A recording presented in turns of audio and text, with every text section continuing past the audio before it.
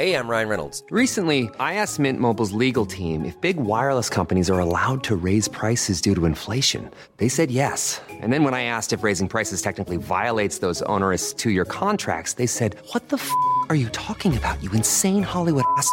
So to recap, we're cutting the price of Mint Unlimited from $30 a month to just $15 a month. Give it a try at mintmobile.com/switch. $45 up front for 3 months plus taxes and fees. Promo rate for new customers for limited time. Unlimited more than 40 gigabytes per month. Slows full terms at mintmobile.com. A huge thank you to Neon, our favourite New Zealand streaming service, for making this episode of Culture Vulture possible.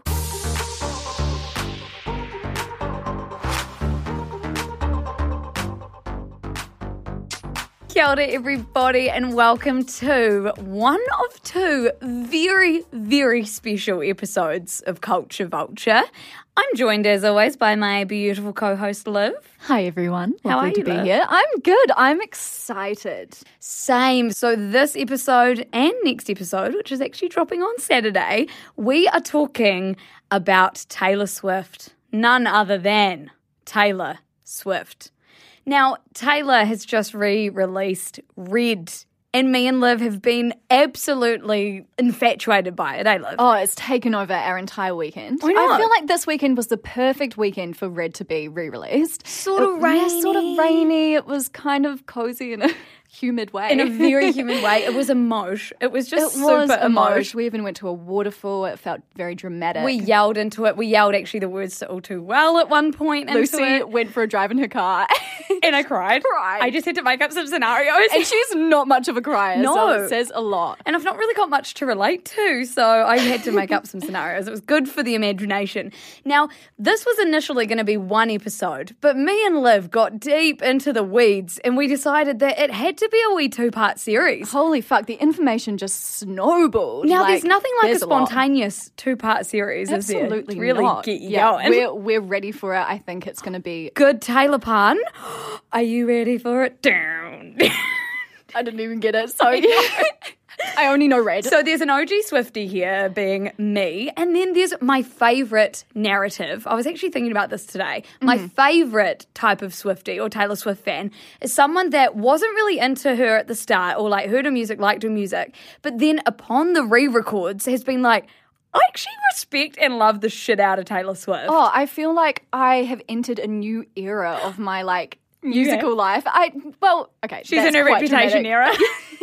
Yeah, honestly, Taylor was never really on my radar properly. I mean, I thought she was good. I knew she was a good songwriter. I just never, listened to much of her before until Folklore and Evermore came out, and I really liked those albums, but again, I didn't have that nostalgic feeling. Yes. And then living with Loose this year and our other flatmate Flo, another cameo, it has kind of really opened my eyes to the magic that is Taylor Swift, and I feel like she's had such a bad reputation, which is why she fucking made an album about it, but yeah. She had a bad reputation, and in hindsight, for what? People what? just turned on her.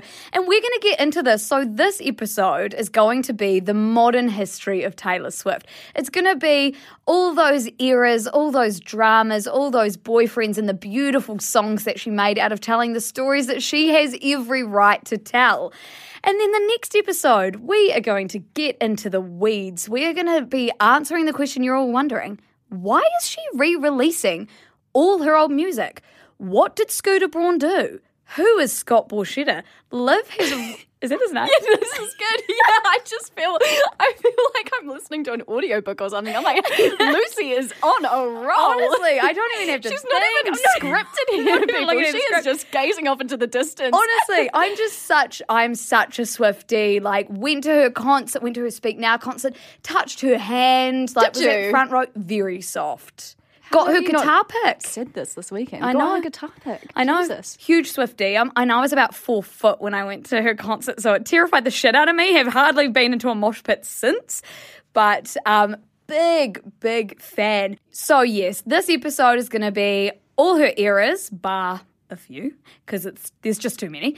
And then next episode is going to be why she's re-recording. And you guys are going to love it because you'll have listened to this, you'll have all the background, and then you'll listen to the next one, and then you'll listen to only Taylor's version of anything ever. Liv, what described your week this week? Oh, honestly, Red. Same. I saw Taylor's red. version in brackets. Everywhere I looked, I just saw red. Honestly, I did. It was everywhere I went. It literally was everywhere I went. It was in the lounge. It was in my room. It was in the car. I know. We just blasted it. But yeah, it was really beautiful. I think it gave me nostalgic feelings that I haven't felt in a while, even though like that music, like it must have been part of my adolescence, but not a sort of conscious part. But it was Yes. nice to kind of like tap into that subconscious Taylor Swift that was in my soul. Honestly, the 10-minute version of All Too Well, like, I'm going to let it sit for a while, but I think it might be one of my favourite songs, like, ever written. Like, Yeah. usually it's Life on Mars, David Bowie, and I think that's because it goes through so many different stages. Yes. But then Red, Taylor's version, I mean, All Too Well, 10-minute version, went through so many stages as well that, like, if in a few months I still like it as much as I like it now, it might be up there with my favourite song ever written. I know. I think what's so amazing about it is that, yes, it's 10 minutes. It's fucking long, but it doesn't feel that way. Doesn't feel like it. And also, like, there's not much variation within the music itself, but her voice, like, builds in intensity without the melody changing dramatically, which I think, Yes. like, it shows how strong her storytelling power is because you can't do that if your story's not there to back it up, right? And especially that last bit where she's saying that she's not good at telling jokes, but the punchline, like, that is not, like, wildly out of the original melody, but it's, like, slowed down, there's a different beat, and for some reason it just hits different. I know. No, it's really, really incredible songwriting. Also, Loved it. the Girl at Home remix. Now, I don't know if you'd heard the original Girl at Home, very acoustic, very guitar-based. This one was, like, a club banger, and it's really good. I'm usually not here for like a club banger, but Girl at Home slapped the last time with Gary Lightbody. Oh, love that. Stunning. Because there's not actually that much difference, is there, between her original album and the re-recorded? Just like slight subtle differences that probably you will only notice because you're a true Swiftie. But yeah, and I'm guessing, Lucy, Red probably described your week as well. Red did describe my week, and we're going to describe it here on the podcast too. And I'm going to get into the scarf, the red scarf, the Jake Gyllenhaal story. Like Easter eggs. There's so much. We're going to get into Sadie Sink and Dylan O'Brien and the meta age chemistry. gap and just, I love it. But first of all, I'm going to do my naughty or nice. And it's going to be Taylor Swift Themed? It's going to be Yeah. Taylor Swift themed. I mean, because naturally. of course. So, my first story is about a John Mayer DM. Now, don't you worry, Liv, because I'm going to get into the Taylor Swift John Mayer love story because it is important. And I did ask you about this the other day, so know. thank God I'm getting the tea Oh, finally. thank God. I sort of gatekept it until now. So, I was reading through, I think it's pronounced Des Moines. It's this gossip Instagram account that I barely ever look at. Heard of it, yeah. Looked at it today because I thought there's going to be some Taylor tea on here. And there was. So anyway, a bunch of fans have obviously been making memes and stuff about how John Mayer must be like quaking in his boots right now because Taylor's written some beautiful songs about him. One named Dear John, so quite obviously about him. And a lot of them have obviously been messaging him saying things like, you know, are you scared? Like, are you prepared? And we're going to get into whether you should be doing that or not in just a second. But Des Moines posted a screenshot of John's response to one of these fans. Now, all we can see is the fan who has said, "Answer me, you bitch," to which John says, The fucking audacity. I know, to which John says, "Hi, Alondra, it's John. I've been getting so many messages like these for the past couple of days. I decided to choose your message at random to reply to. You can feel free to screenshot, share in any way you like if you want. I'm not upset. I just tend to have a curious mind and feel compelled to ask, do you really hope that I die?" To which the fan replied saying, "OMG, what? I don't want you to die," and then sent voice recordings. So it's like this weird thing where it's a reminder to everyone that, like, this is a person This that is a you're person. sending. Don't send death threats. Don't ever send hate or death threats. John Mayer, not the best person. We can all agree on that. Didn't treat her the way she should have been treated. that aside, we don't send death threats here. We just stand Taylor Swift. Absolutely not. And yeah, maybe a reminder for Jake Gyllenhaal also. I know we're going to go into this. But yeah, just a person also, like, think about your own romantic relationships. Did you really sort of portray yourself in the best light, you know, when you were 10 years younger than you are now? Not sure. So I think, yeah. Just a good message. Just a good message to sort of, well, not a good message from her, obviously, but a good message from us saying, just think before you type. And like, it's all good to have a laugh as long as, you know, you're always thinking, is this hurting someone? Also a nice reminder for us before we record something like this. Exactly, which I've been thinking the whole time is like, I don't want this to be hating on anyone or anything. I'm ready to just get in here and just like stan. So the next thing that I wanted to talk about is another story from Des Moines. This one about old Jakey boy Gyllenhaal, who all too well is, for legal purposes, allegedly about, and who, while we love a laugh, we also don't condone being mean to Jakey boy. But one of Jake's old interns messaged Des Moines saying that they used to intern for him, and one time he was playing music from his speakers and he put on a bunch of Taylor Swift songs in a row. No way. And then, and this is quoted, he comes out of his office manically saying, nothing like a little bit of Taylor Swift to lighten the mood. And I can't tell the tone here from the message. Like, was he like, I actually like this, or was he making a joke, or was he genuinely listening to it because it hypes him? I would have paid good money to see this. Me too. Oh, again, we always forget to do the naughty or nice. And I'm saying for the first one, naughty for the fan messaging John Mayer saying something along the lines of wanting him to die. Yeah, but nice for John Mayer. Nice for John Mayer to respond in such the way that he such a sort of did. relaxed way. Yeah, exactly. And I think nice of Jake Gyllenhaal to be playing kind of Taylor hilarious. Swift. I mean, I think I read somewhere that he said something to Taylor Swift about it being a bit of a photo book. Yes. Bit of a, yep, I saw that as well. Listening to the album. So, I mean, there must be a little bit of sort of less than hate. I don't know. Yeah, a little bit less than hate. And also, like, when Taylor Swift was asked in that interview, me and Liv have watched every interview that's come out of Taylor Swift over the past weekend. I'm not sure if it was Jimmy Fallon or Seth Meyers, but how she said,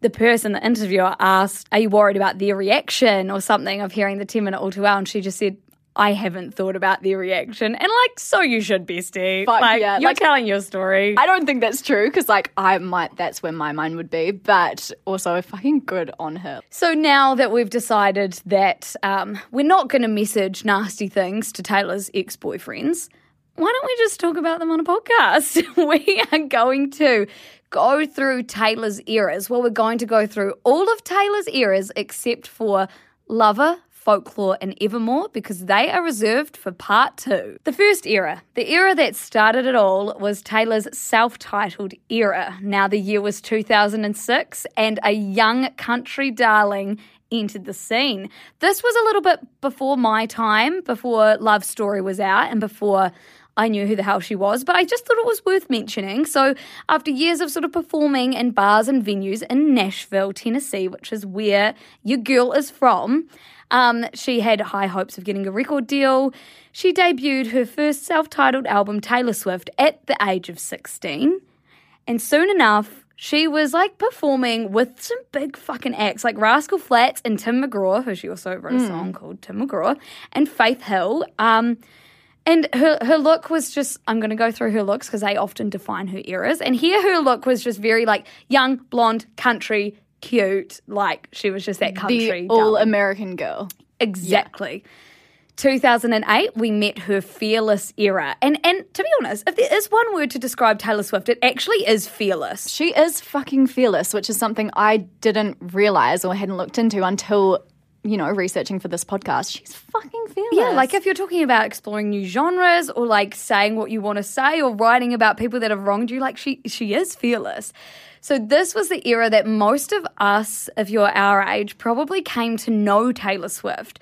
Love Story was playing at all like the year 7 or 8 discos, whatever year we were in. She started performing and doing that like really shocked face whenever she'd win an award or the crowd would erupt, and it was sort of like, it was endearing. Yeah. But you knew she wasn't shocked. Like she earned it. She earned that crowd. And so every time she'd be shocked, people would sort of be like, why are you so shocked? But it was cute. She was in Hannah Montana, the movie, playing the song Crazier. Oh my god. Yeah. She was. She was. And she fucking Totally rocked forgot it. about that. Yeah. She released some amazing songs like 15 and You Belong With Me, and she Banger. even earned her first Album of the Year Grammy. So she earned a fucking Grammy for Fearless. Holy shit. So how old was she then? So she was 18 then. I know. And her look, the Fearless look, was defined by like her sparkly dresses and her ball gowns, like love story ball gowns. And the her, long curls. Yes, her long, yeah. tightly curled hair. She had her signature winged eyeliner. She was always making hearts with her hands, like to the crowd. And of course, this is where we started seeing the lucky number 13. 13's her favourite number. Basically everything she touches these days has 13 in it, on it, around it, to do with it. She loves the cryptic messages, She right? loves a cryptic message. It's like such a part of her allure these days. She would have the number 13 written on her hand every day when she went on stage. She has actually already re-recorded and released Fearless, Taylor's version. So make sure if you are listening to that album, if this has sparked your nostalgia, don't listen to the old version. Listen to her new re-recorded version. Now, I thought it would be quite good for each era if we sort of looked at a few of the songs and who they might be written about, because that is so much of the story about Taylor Swift is her songs and her narratives. The song Forever and Always was written about Joe Jonas. This was a song that was based on her breakup with him. It features lyrics about her staring at her phone. And this is because, and she revealed on Ellen, that he broke the relationship off over a 25 to 27, now that we don't know what one it is, second phone call. Like less than 30-second phone call. She got her record company to let her record a song about it real quick to add last minute to the album. And then she went on later to say on Ellen, like Ellen asked years later what her most rebellious thing she'd done as a teenager was. And she said, probably when I put Joe Jonas on blast on your show. That was too much. Because when you're young and you just feel like, you probably like us right now, you can run your mouth. Yeah, you feel don't like think you about can. the consequences. You're sort of just like, oh, well, whatever. It's my story to tell. Yes. And so she obviously, great song, but she obviously was like, fuck, I should have really given all the messages behind it. It's just fucking crazy. Like, she had such high-profile boyfriends. I know. Like, most singers, they have this sort of private personal life that they can draw from, and like there's not as many consequences. Just like knowing who the person is on the other side of the song, Makes you so much more invested. It makes you so invested. But And like also, the media loved it until like her Reputation era, when everyone just turned on her. She was met with some fucking double standards, which we'll get to, especially around age. Oh, no, absolutely. But Joe Jonas and Sophie Turner actually were just seen going to watch her SNL performance. Like, they're good mates now. She congratulated them big time on that's cute their as fuck, baby, yeah. and like they're real good mates, which is just gorgeous. Now, Mr. Perfectly Fine, which is from the re-recorded version of Fearless, is also rumoured to be about Joe. The song Should Have Said No, which is about someone that cheated on her, is written about, and I haven't really brought in the obscure high school boyfriends, but this one was written about a guy called Sam Armstrong. And the reason I'm bringing this up is just because in the CD booklet, and I remember looking at it, she is obsessed with the lyrics in the album booklets. She would read through them. She capitalized every S, A, and M in order. Yes, I remember this. This was, I think, there must have been an era when I was younger where I think it was Fearless or Speak Now sort of era where I was invested in those songs. I think I used to sing them in singing lessons and stuff, was looking through the lyrics, remembered that, and oh my God. And at that age, you think that is the most cryptic shit someone could ever do. You do. You think Capitalizing it's so something, fucking cool. fucking acrostic poems. And you also think you're so smart for sort of like Nancy Drew, cracking the code. Yeah, I know. So Sam Armstrong, he gets a shout out because he cheated on her. Notable moments in the Fearless era, Liv, come in 2009 when Ye, formerly known as Kanye West, interrupted Taylor's acceptance speech for Best Female Video at the MTV VMAs. Now, Liv, I know we've all heard about this, but will you just give me a wee refresher on what happened here? Yeah, absolutely. I actually watched this back. I'm going to let you finish, but... Yeah. Meta. I actually just watched this back a few hours ago, and just, it's pretty heartbreaking. I know. So basically, Ye interrupted to tell the crowd that Beyonce had the best video of all time. So this was when Taylor had just won the award for the best music video for You Belong With Me. And, like, it's fucking awkward. Everything about it is horrific. The crowd starts booing, and then Taylor said that she thought the boos were for her, but really they were booing Ye because, you know, he looked like a bit of a dick. He was a dick. Yeah, or like a jackass in Obama's words. Yep. But, like, it's sad because he was doing this to sort of make commentary on racism within the music industry. So you can see, you know, the thought process behind it, but it was just wrong place, wrong time. Like, Oh, yeah, we can't excuse it. no, we can't excuse it at all. And Taylor very much took the brunt of this.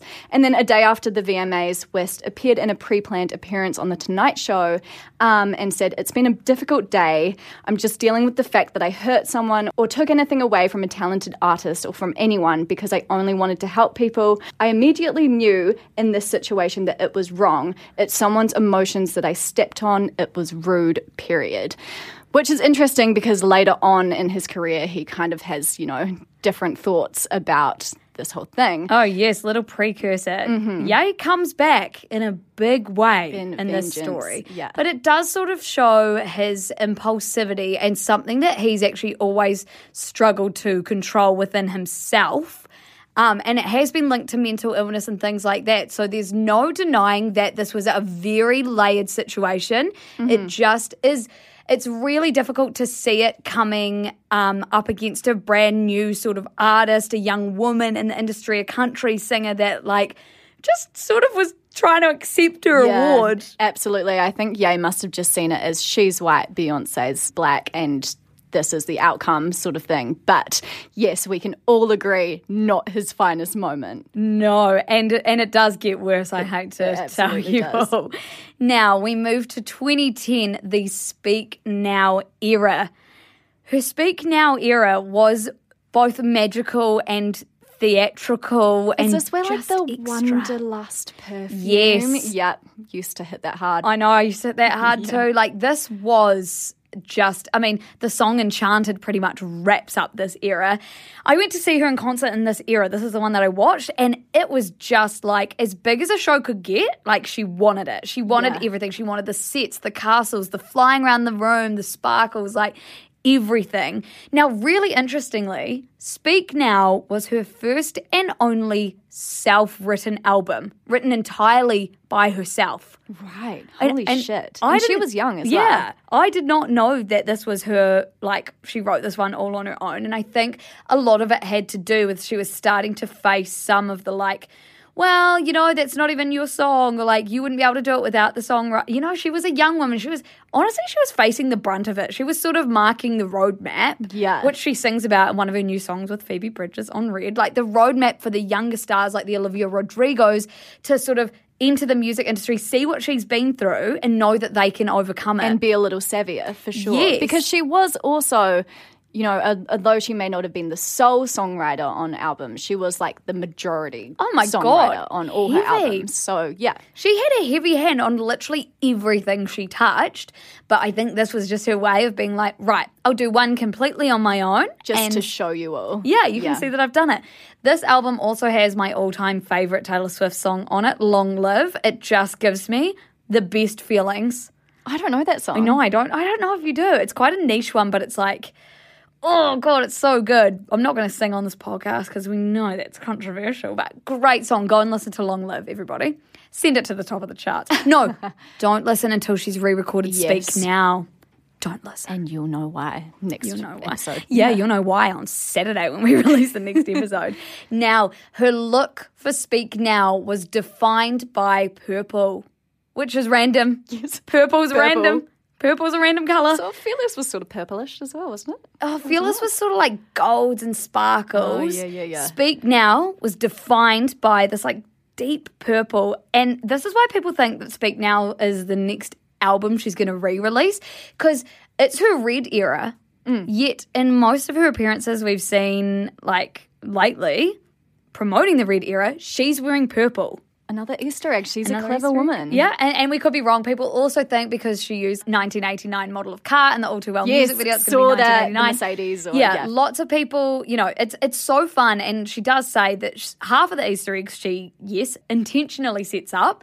Half of them, like, the fans make up. She thinks they're good ideas and she runs with them, which we love. That's like how you create a great fandom / parasocial relationship. Gosh, like imagine like not even planning something and then being like, you are so right. That is like maybe subconsciously she was, doing it in her head. Exactly. Now, this was also the era of like the big hair flips, she'd smash out her which she guitar brought songs. back on Saturday Night Live, which I love. I love it. I actually read a really good tweet that was like, she used to get ridiculed for doing those hair flips and now she's back Saturday Night Live, older, bringing them back. Everyone's loving She's them. just owning the shit out of herself. I know. Yeah. And like how dare we or the world have even let her not sort of own them in the moment she was doing them earlier. I know. I think it does show how we have come quite a long way since all of this shit happened. And like someone has to be the front of it. Yeah, like, the instigator. I know.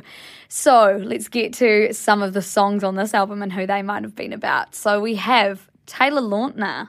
Now, did you ever watch Valentine's Day? Yeah, I was going to say, did you watch Valentine's Day? Yeah. So the two met in 2009 when they co-starred on Valentine's Day. And apparently the song that's about Taylor Lautner is back to December because when she sings your tanned skin, your sweet smile on top of like her apology for a rough night in December, which lines up with the timelines of when she broke up with him, but it was a really like amicable and quite a nice relationship, I think. Bless. Not a great movie, but a great No, relationship. not a great movie, but kind of a good trash watch, eh? Yeah. Now, the song Mine, this was allegedly written for and about Corey Monteith because it's about a boy that Taylor really knew. Did she go out with Corey Monteith? I think for a brief time, like just under a month, they had like a little bit of a fling. A little bit of a fling. And, she holds moments and she can turn moments into songs and moments into lifetimes. It's her job. Yeah, and Mine's quite a cute song, so I think that's quite sweet. I thought you were about to sing it. I honestly thought you were about to And Mine's quite a good song, so let me just take it away. And then that's it for the episode. Go buy Lucy's version of this I'm album. actually just going to sing her whole discography from now on. Now let's get to John Mayer. So we have the song Dear John, which John gets a few songs, but Dear John is quite explicitly about John. His. And he did have a bit to say about it. So the lyrics in Dear John point a lot to their age difference. Taylor was 19, John Mayer was 32. And this is wild, this is interesting because when she was dating older men, constantly like it was just fine, like it's the man that's older, so like it was sort of accepted. But then when she, we'll find out later, was dating a younger man, she was like ridiculed for a 4-year age gap. Yeah, and it's 4 just years. double standards. Yeah, double standards everywhere. Anyway, John Mayer took the song Dear John quite personally. And he said to Rolling Stone magazine, "It made me feel terrible because I didn't deserve it. I'm pretty good at taking accountability now, and I never did anything to deserve that. It was a really lousy thing for her to do." He said that it was a low blow, and then he actually responded musically with his song Paper Dolls, saying, "Don't you think I was too young to be messed with? The girl in the dress cried the whole way home. I should have known," which is literally her lyrics that she wrote, sung back weirdly. It doesn't really make that much sense to me. It doesn't make any sense. But I think it was just him trying to get some sort of upper hand, but it didn't really work. Also, the songs Ours and The Story of Us are allegedly about John Mayer. Right. Now, Joe Jonas makes another appearance. She didn't date him again, but she had some more songs. She was for him. reminiscing. Yeah. Yes. Now, Better Than Revenge, which is a song that has been quite outwardly like she doesn't really like it anymore because it's not that feminist. Like it's all about getting revenge on another woman, even though, it takes two to tango. But this song was about another actress and vintage dresses. And Joe Jonas dated Camilla Bell after he dated Taylor Swift. And she was like known for her vintage dresses. She's an actress. And she actually explained that Camilla Bell had come between her and Joe Jonas. So, she was back in her young era when she was still like feeling like she owed the world explanations for things, even though she didn't. And so that song is for Joe Jonas. Last Kiss, which is a really slow, quite beautiful song. Again, another song that's reportedly about or for Joe Jonas. So she must just sit there with her guitar and like think back and be like, who am I going to write about Yes. today? Like, What's hurting what me am I, now? Yeah, what Or am I what's- feeling? Like, yes. she's got this like entire catalogue of boys to. I feel like she's got a great Great. filing cabinet in her brain. Oh, absolutely. She remembers and can paint the picture of a moment so well. So well. True artist. Now, before we get into what is allegedly her best era, her red era, I think we should hear from our beautiful sponsors. Hey, I'm Ryan Reynolds. At Mint Mobile, we like to do the opposite of what Big Wireless does. They charge you a lot, we charge you a little. So naturally, when they announced they'd be raising their prices due to inflation, we decided to deflate our prices due to not hating you.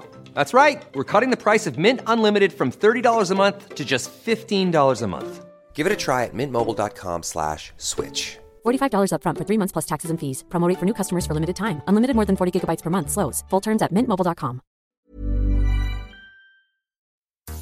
So you guys heard me discover live on mic that Pen 15 is on Neon, and it's literally my all-time favourite show. So now Neon has my two favourite shows, Pen 15 and Succession, and there's really no excuse for you not signing up because there's also a 14-day free trial. Absolutely, Liz. Honestly, like, I saw that they had Sex in the City, and I did say that I'm not huge on the movies, but the TV show is one of my favourite sort of go-to comfort shows. So that's really fucking exciting. And they're getting the new reboot. Like, Neon is getting the reboot, and we have to watch it. Yes, that's so fucking cool. I liked the movies and I kind of want to watch them again. But I want to ask you, who do you reckon me and you are in Sex and the City? Okay, I've been thinking about this actually. Okay. And I think that you're a combination. I think we've both got a bit of Miranda in us. Yeah. But you're slightly more Samantha and I'm slightly more Carrie. Okay. Yeah. I was about to say to you main character energy, but there's 4 main characters, so like anyone that you picked, it would have been. In case you haven't noticed, Neon is our favourite New Zealand-based streaming service. It's got literally everything you want, and I've said it once, I'll say it again, you can get a 14-day free trial, and then you'll be hooked, I promise. Oh, you absolutely will be. And none of this would actually be possible without Neon. Like, it really wouldn't be. So thank you so much, Neon. You're fucking great. We love you, Neon. Right, Liv, it's time to get into the era that we're kind of in right now, and arguably the best era, the experimental era, the Red era. So it's 2012, and Red was a bit of a turning point in Taylor's music. She went from like country or country pop to like, I don't know, like pure either pop or a mix of pop and like EDM and dubstep and probably a bit of country twang still in there. Yeah, but a little bit folksy. Yeah, she really just played with it, which is what music and making art is about. And it's why Red was such a hit. Yeah, and that's what she said, because she was 22 and she was Yeah. like, you know, this is what we want for all 22-year-olds. We want them to experiment. You're not Yes. locked into one genre. No, you are not. So when you think of the Red era, you probably think of like her red lipstick, black fedoras. She just had her hair like straightened, cut. She had bangs. Like she was very modern. She had on those like high-waisted shorts. Like she just looked very different. Every era she looks more and more different. And this was like kind of preppy. Yeah. But like still quite cool. And, I mean, obviously a lot of Red. Now, we can't go through all the best songs on Red because literally all of them, except for arguably 22, are really, really good. I mean, 22 is there for radio play. I mean, we'll give yeah, her that one. it was yeah. probably good for the streams. But who was she dating and what songs were about who? Oh, please do tell me. So first off, Jake Gyllenhaal. We've got to talk about him. Now, let's just quickly tell the story about her and Jake because honestly, it's not that long of a story. Essentially, Taylor and Jake dated for about 3 months. And while their relationship may have been brief, its impact has certainly not been. Its impact has been quite long-lasting. So they got together in October of 2010 and stayed together for just long enough for them to visit his sister, Maggie Gyllenhaal, for Thanksgiving and for him to not show up to her 21st birthday. Just long enough for all of this to happen. Her birthday's in December, by the way. Right. Now, she was only 20 when they started dating and he was 10 years older. So All Too Well is the song that has been infamously loved by all. Not a single, not even a music video, but just loved by everyone. And that is, allegedly for legal purposes, about Jake Gyllenhaal. So first of all, let's just talk about the scarf really quickly. So the red scarf is like the symbol for All Too Well because Taylor left a scarf there at his sister's house and allegedly Jake still got it in his drawer even now because it reminds him of innocence and it smells like Taylor. Just to quote the song. Just to quote the song to you. I won't sing, plagiarism. but I'll quote it to you. Now, apparently, he doesn't still have it even now. Apparently, there's a couple rumours. The first rumour, which false, but I'm going to tell you anyway, was that his friend Andrew Burnap has it. His friend tweeted, "This is going to sound." Andrew Burnap. Apparently, he's like an actual actor or something. Okay, like, right. This guy's legit. He tweeted, "This is going to sound crazy, and you'll definitely think I'm kidding, but I'm not. I think I'm in possession of that scarf." No, imagine going to your garage or whatever. You see a red scarf, you're like, that's Taylor Swift. It's Taylor's, and I'm going to tweet about it. But thanks to our friends Des Moines, I've gotten to the bottom of the scarf, Liv. They actually tracked down, someone sent to them some intel saying that they have the scarf and they feel really bad about it. They're a big Taylor Swift fan. Des Moines said they can't tell us like the story of how they came into possession of the scarf because it's this person's story to tell. But Des Moines helped this person get in touch with Taylor Swift's team and they authenticated that, yes, this was the scarf. And now did they do a DNA test on the hair lift or not? Well, I think they might have just showed Taylor. She was like, that's it. And That's they're getting it back to Taylor. So Taylor, if this is all true, if Des Moines isn't leading me down a rabbit hole, Taylor is going to be back in possession of the scarf. No fucking way. And it's not even going to smell like her anymore, is it? No, it's not going to smell like innocence because she's been through it.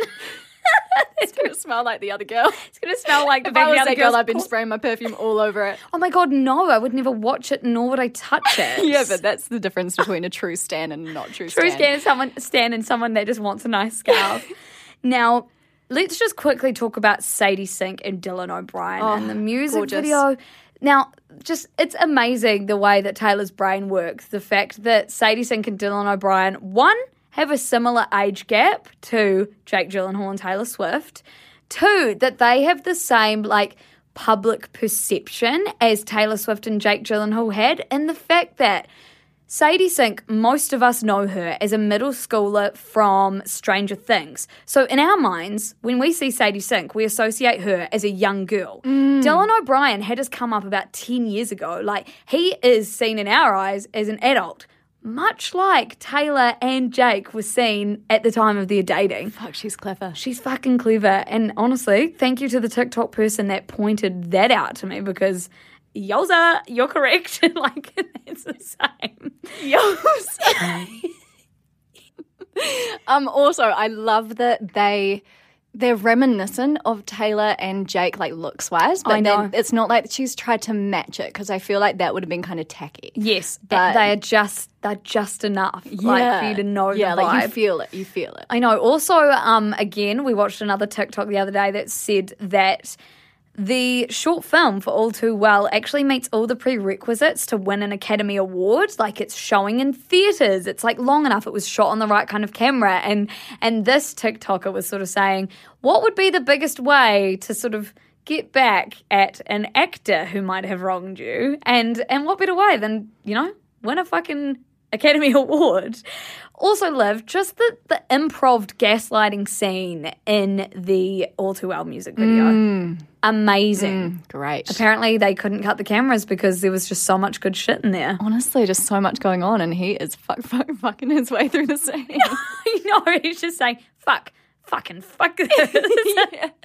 Now, the duration of the 10-minute music video didn't just come about because she felt like writing a 10-minute song. Apparently, this was the original length of the song. She had gone through the breakup. She was just riffing with her band at a rehearsal, and someone recorded it. It was 10 minutes. There's been a little bit of, like, hearsay that maybe some of the lines, obviously, have been rewritten. Like, apparently, the fuck the patriarchy, like, that wasn't really a big thing that you said back at the time of writing. Yeah. So, but like, I kind of expected that it wouldn't be the exact word for word replica.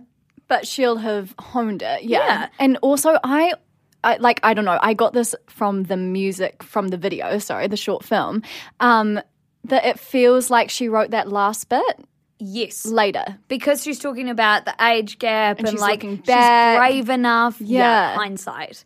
But it's just amazing, isn't it? It's all hearsay though, isn't it? Oh, hearsay. Now, We Are Never Ever Getting Back Together is apparently also about Jake Gyllenhaal because the lyrics about him loving indie bands, which she refers to Jake Gyllenhaal loving indie bands quite a bit. Also in the music video, there's a scarf that's identical to the scarf that Swift was wearing on the date that she's pictured with Jake Gyllenhaal.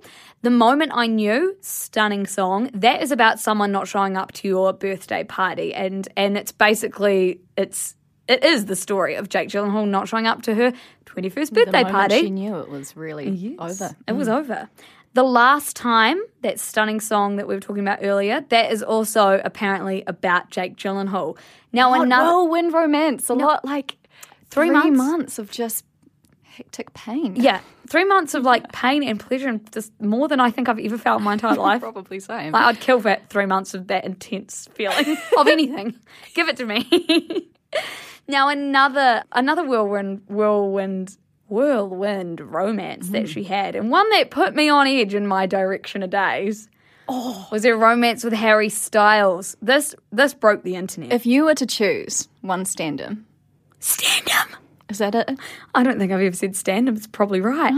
I choose to stand them both. Don't make me pick. Nah, Harry, surely. Oh, but like I thought that would be easy for you. the history of, like, I'm just respecting the shit out of Taylor. She's had to work from the ground up. Like, love Harry. They were manufactured into a boy band on X Factor. That's true. I don't know. I just feel like the grind was there for Taylor. But what Harry where's stands your for, heart? we love. Sorry to really put you on the spot. I think my heart's with Taylor. Oh, that shocks me. I but love anyway, Harry no, Styles. love that, yeah. Don't get me wrong. Just to caveat, I do, in fact, think about him before I fall asleep. Yeah, but I just love Taylor. Now, did you ever see the videos? This was deep in One Direction fandom of them on New Year's Eve kissing in Times Square. No. Okay, lucky, because like honestly, Jealousy? yeah, jealousy Rude and or like ugly head. cringe. But they didn't date for very long. But also, if I dated Harry Styles, I'd fucking write about it. So like, Oh, absolutely. go off, queen. Apparently, and this is a little bit disputed, I Knew You Were Trouble was written about Harry Styles. She did say that when she was performing it at the Brit Awards, she said it's not hard to access that emotion when the person the song is directed at is standing by the side of the stage watching. Styles was confirmed to be in this position at the time. This is a little bit disputed. Some people don't think it's for him, but some people do. Now, also on Red. Now, I'm only talking about the songs that featured on Red here because there's more about Harry in the 1989 era. But on Red, there's a song called Come Back, Be Here, which is a bonus track. And that's about being in a long-distance relationship. There's lines about her being in New York while he's in London and vice versa. And, that's just 2 + 2. the writing's on the wall. Yeah. We also have Begin Again. And Begin Again was written about Robert F. Kennedy's grandson, Connor Kennedy. So during the summer of 2012, she dated a guy called Connor Kennedy, whose grandfather is Robert F. Kennedy. Prestigious. I know. She received some criticism. And guess what for? What? For the age gap. Because she was 22 and Connor was 18. Come on now. And she received criticism. Like, this is just such a double standard. Like Ludicrous. it was fine when John Mayer was dating someone like 10 and years like or 18 more. and 22, like... You're similar states of mind. Like, come on. Anyway, apparently, now this is hearsay. A lot of the stuff about dating is hearsay because, one, what right do we even have to be getting in there? And two, like, I'm not going to be able to ring her up and confirm it. So apparently Taylor purchased a home near the Kennedy compound in Port, Massachusetts during their romance. It started to look like things weren't going so well when his family accused her of crashing the wedding of Connor's cousin Kyle in August. Her reps have denied it, but that's just like a crack-up story. So niche. I know, but Begin Again's a really nice song about, like, starting dating again and someone that respects you. One of the lines is actually, I think it's strange that you think I'm funny because he never did, which is like a direct link back to Taylor Swift in the 10-minute All Too Well song saying that she was never good at telling jokes, or she never felt like she was good at telling jokes. And so, like, it made her begin again, believe in love again. And it's a really sweet song. No, that's really nice. So now we round out Red. Go and listen to her re-recordings of that, not her Scooter Braun ones. No. We're in 2014 now. I know, it's taken us a while to get here, but we're in 2014. It's 1989. No, it's not. It's 2014. Did you write that down? No, I didn't. It just came to me. I don't believe you.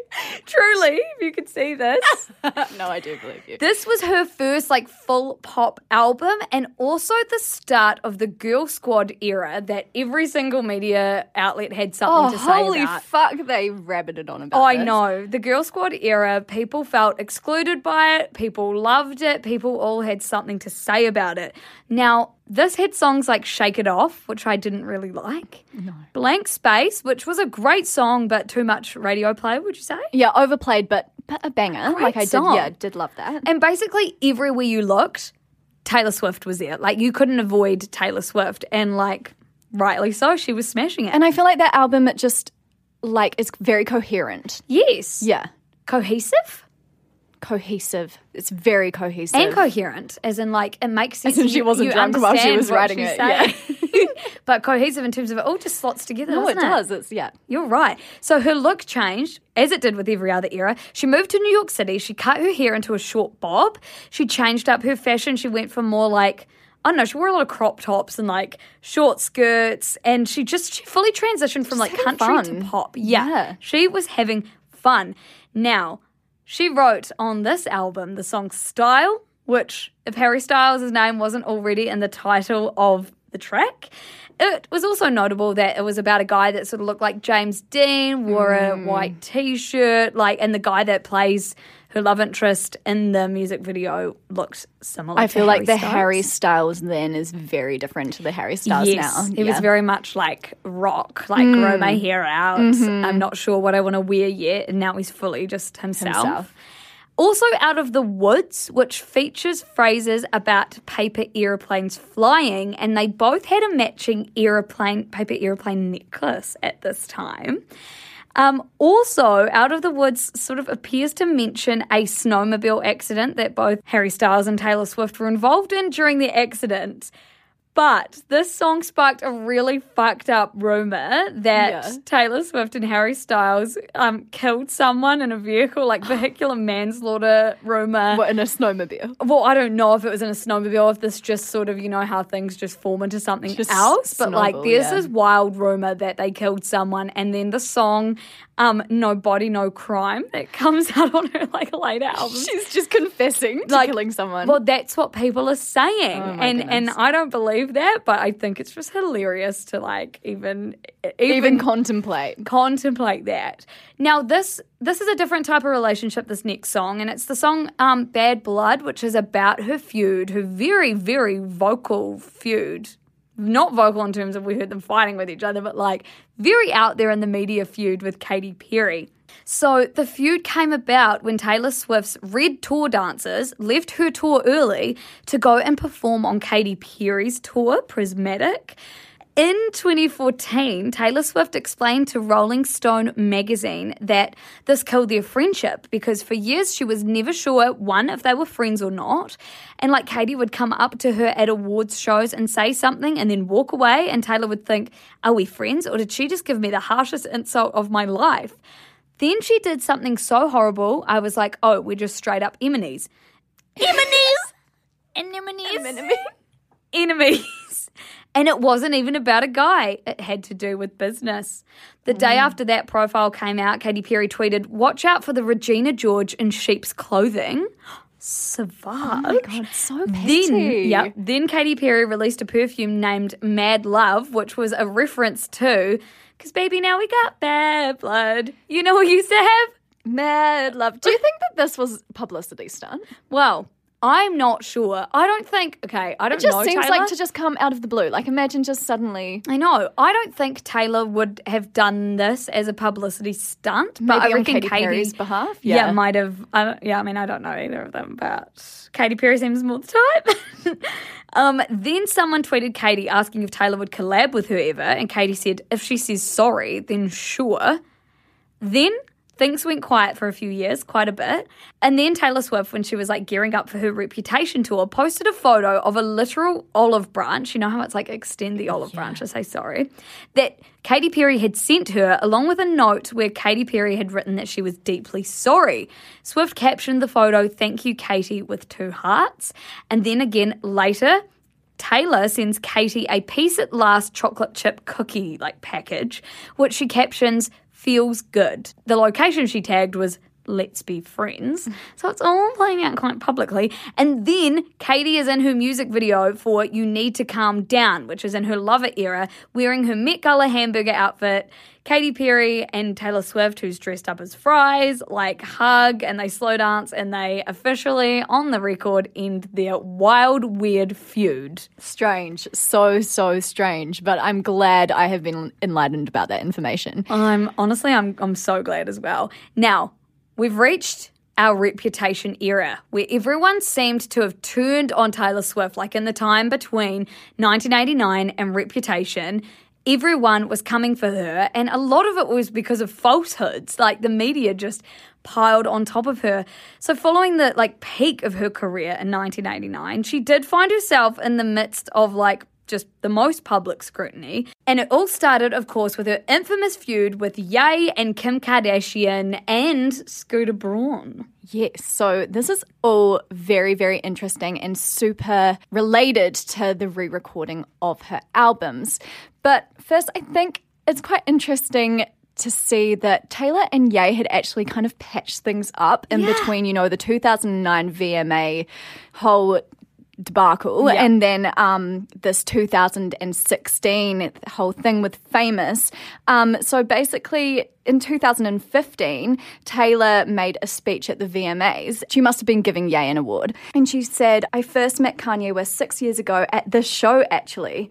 And then she said, "It seems like everyone in the world knew about our infamous encounter at the VMAs. But something that you may not know about Kanye West's album College Dropout was that it was my very first album that my brother and I bought on iTunes when I was 12 years old. And I have been a fan of his for as long as I can remember because Kanye defines what it means to be a creative force in music, fashion, and life." So I guess I have to say to all the other winners tonight, I'm really happy for you, and I'm going to let you finish, but Kanye West has had one of the greatest careers of all time. Good on her, eh? Bigger person vibes. Yeah, she really took that back. I've read in a few articles that she kind of got obsessed with him respecting her because I think she felt so disrespected by him and not seen by him at all in 2009 that she almost had to prove it to herself that she could gain his respect. Yeah. And then so it was, I think for Taylor, she wants people to like her. She's always said this. She's thrives on that sort of recognition. And yeah, it was the same with Ye. So it was really hard for her when the feud was later reignited when Ye released the song Famous, which I think we all know, in 2016, which had the line, "I feel like me and Taylor might still have sex. I made that bitch famous." And if we're talking about respect and disrespect, that's the epitome of disrespect. Absolutely. And he also released a corresponding music video which depicted a naked Taylor. So Taylor was not happy, and she made it quite public that she wasn't happy. And then Kim Kardashian actually posted a video of a recorded conversation of Ye and Taylor, and Ye was asking for Taylor's permission to use her in the song, basically. So my next single, I wanted you to tweet it. It's a Good Friday. We're dropping it as a Good Friday song. So that's why I'm calling you, that I wanted you to put the song out. All right. What would people, I guess it would just be people would be like, why is this happening? Well, I think it had something to do with it, probably. Well, the reason why it will be happening is because it has a very controversial line at the beginning of the song about you. What does it say? Okay, so it says, and the song is so dope, and I've literally sat with my wife, with my whole management team, with everything, and tried to rework this line. I've thought about this line for 8 months. I've had this line, and I tried to rework it every which way. And the original way that I thought about it is the best way, but it's the most controversial way. So it's gonna go Eminem a little bit. So can you brace yourself for a second? Yeah. Okay. All right. It says, wait a second, you sound sad. Well, is it going to be mean? No, I don't think it's mean. Okay, then let me hear it. Okay. It says, and the funny thing is, when I first played it and my wife heard it, she was like, huh? What? That's too crazy, blah, blah, blah. And then, like, when Ninja from D. Antwoord heard it, he was like, oh, my God, this is the craziest shit. This is why I love Kanye, blah, blah, blah, that kind of thing. And now it's, like, my wife's favorite fucking line. I just want to give you some premise of that, right? Okay. Okay. So it says, I feel like Taylor Swift might owe me sex. That's not mean. Okay. Yeah. Oh, well, this is the thing where I'm calling you because you got an army. You own a country of motherfucking 2 billion people, basically, that if you felt that it's funny and cool and like hip hop and felt like, you know, just the college dropout and the artist like Ye that you love, then I think that people would be like way into it. And that's why I think it's super genius to have you be the one that says, oh, I like this song a lot. Like, yeah, whatever, you know, this is cool, whatever. It's like, you know, like I got like shit on my album where I'm like, I bet me and Ray J will be friends if we ain't love the same bitch. Oh my God. I mean, I need to think about it because I just need to, like, you know, you hear something for the first time and you just need to think about it. Yeah. Because it is absolutely crazy. I'm glad it's not mean, though. It doesn't feel mean. But, like, oh my God, the build-up you gave it, I thought it was going to be like, that stupid, dumb bitch. Like, but it's not. It's really fucking awkward. And he very kind of manipulative. Yeah, he just like, he knows she loves his music and he really like plays on that. And obviously he's trying to get what he wants, but he says, can I use the line, something along the lines of, I feel like me and Taylor might still have sex. Or I feel like Taylor Swift owes me sex. Yeah, that was the actual But he's line like he gone said. through a whole lot of like backing her into a corner before this. Yeah, exactly. It's like a whole lot of like, oh, so-and-so loves it. This is It's what my makes favourite me line. me. Yeah, I've spent 8 months on this. And then she is sort of like pretty cautious at the start and then she was like agrees. But then what she didn't agree to was him using the line, I made that bitch famous. Because that just fucking detracts from her entire like career. It's I just made like that bitch the famous. I'm ego. sorry. The ego. She won a Grammy and a VMA before you made that bitch famous. So famous. So yeah, and then Taylor responded to this video saying, where is the video of Kanye telling me that he was going to call me that bitch in his song? So she also said, it doesn't exist because it never happened. While I wanted to be supportive of Kanye on the phone call, you cannot approve of a song you haven't heard. Being falsely painted as a liar when I was never given the full story or played any part of the song is character assassination. So that's sort of like the premise of this Reputation era. Luce, do you want to tell us a bit more about it? yeah, and then everyone just for some reason really sided with Ye on this one and just saw Taylor as a snake, which she did play on. Snakes made a big like appearance in all the themes and vibes of her Reputation era. It just gave me such that like whole thing of you can't take a joke. Yeah, like, it was horrible. Like, I can't believe say it. whatever I want to say about you and you have to laugh because it's kind of embarrassing if you take this seriously. It was horrible because, Yeah. like, in hindsight, everyone could see that, oh my God, like, we treated her like shit. She was in the right. She disappeared from public life for months. Like, she. It's like a year, wasn't it? Like, she has been outwardly, and did she talk about this in Miss Americana? Like, she was terrified to do anything, say anything, be anything. And then she came back in 2017 with Reputation. She declared that the old Taylor was dead in her lead single, Look What You Made Me Do. And she like shed her good girl status because I think she was just like, well, this didn't work for me in the end. Like me being who I was didn't work for me. Let me reinvent myself. Yeah, because she talks about how she was what everyone wanted her to Yes. be. And then she was thriving off of that approval from people that she didn't even know. Yeah. And then suddenly being like, holy fuck, like I've actually kind of been molded into this person. Even though she's sort of come back to it, but she would have been having an identity crisis. Like, is this me and who I am? This nice, like lovely, does things for other people only. Or do I just not know who I am because I've been molded Because here? she just was obsessed with being good. Yeah. And then that went into like her political standing as well. She never spoke out about anything political because, it was always like good girls don't talk about politics. And then she did. Yeah, she really like became feisty. Yes. In this era. Yeah.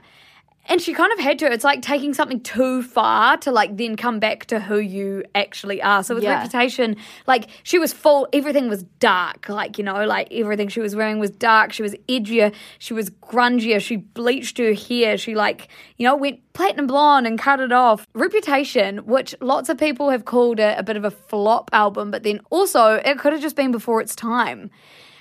She was dating Calvin Harris at the time of all this. Apparently the song I Did Something Bad and Getaway Car are rumoured to be about him. There's some really good songs on that album. Yeah, I know. And I totally agree with the fact that it was before its time. Yeah. Because I remember when those music videos came out and I was like, oh my God, what the fuck is going on? Probably like a shitload of internalized misogyny in my behalf. Yeah. And then, now I'm just like, fucking good on you, girl. And I think the tour was one of her biggest tours, like the biggest tour she's ever done. And she would get all those like other artists to come out on stage with her. It was quite iconic.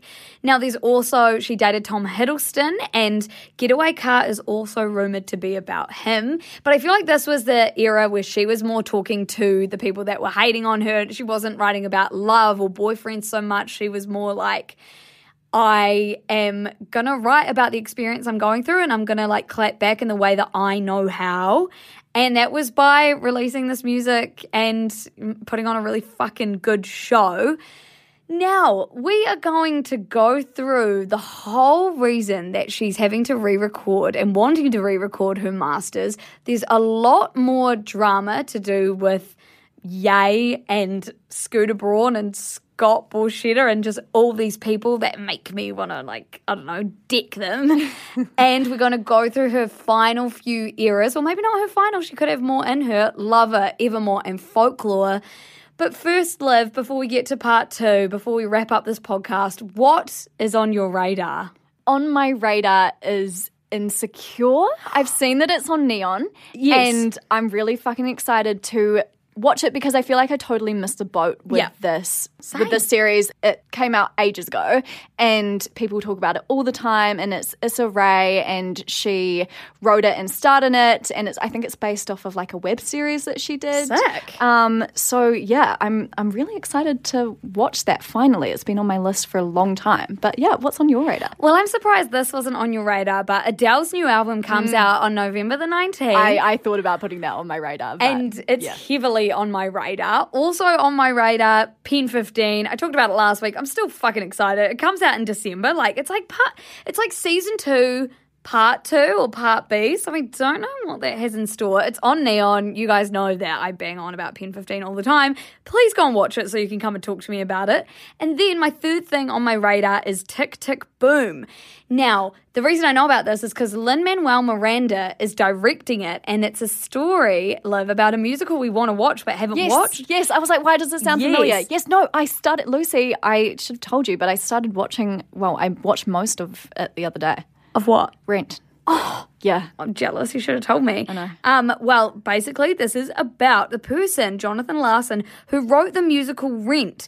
And he's played by Andrew Garfield. And I love Lin-Manuel Miranda, who's, like, directing this. And I'm very excited about it. It's also out in December. Now, Liv and I are going to wrap up this podcast, but you guys better be ready for part 2. Honestly, part 2, you're gonna want to listen. Part 2 is where shit gets real. So much shit, and I think it's so important because Taylor is paving history, like in the music industry. She's really like doing her part. So listen to it, and then you'll understand why it's so important to listen to her versions and not as opposed to the other versions. Yes. As usual, you can find us on Shit You Should Care About. You should share how you listen to this podcast, put it on your stories, leave us a rating, review, subscribe to the newsletter. Any way you want to be with us, you can be with us because we're everywhere. And we will see you on Saturday for a very special part 2. Can't wait to see you there. Bye.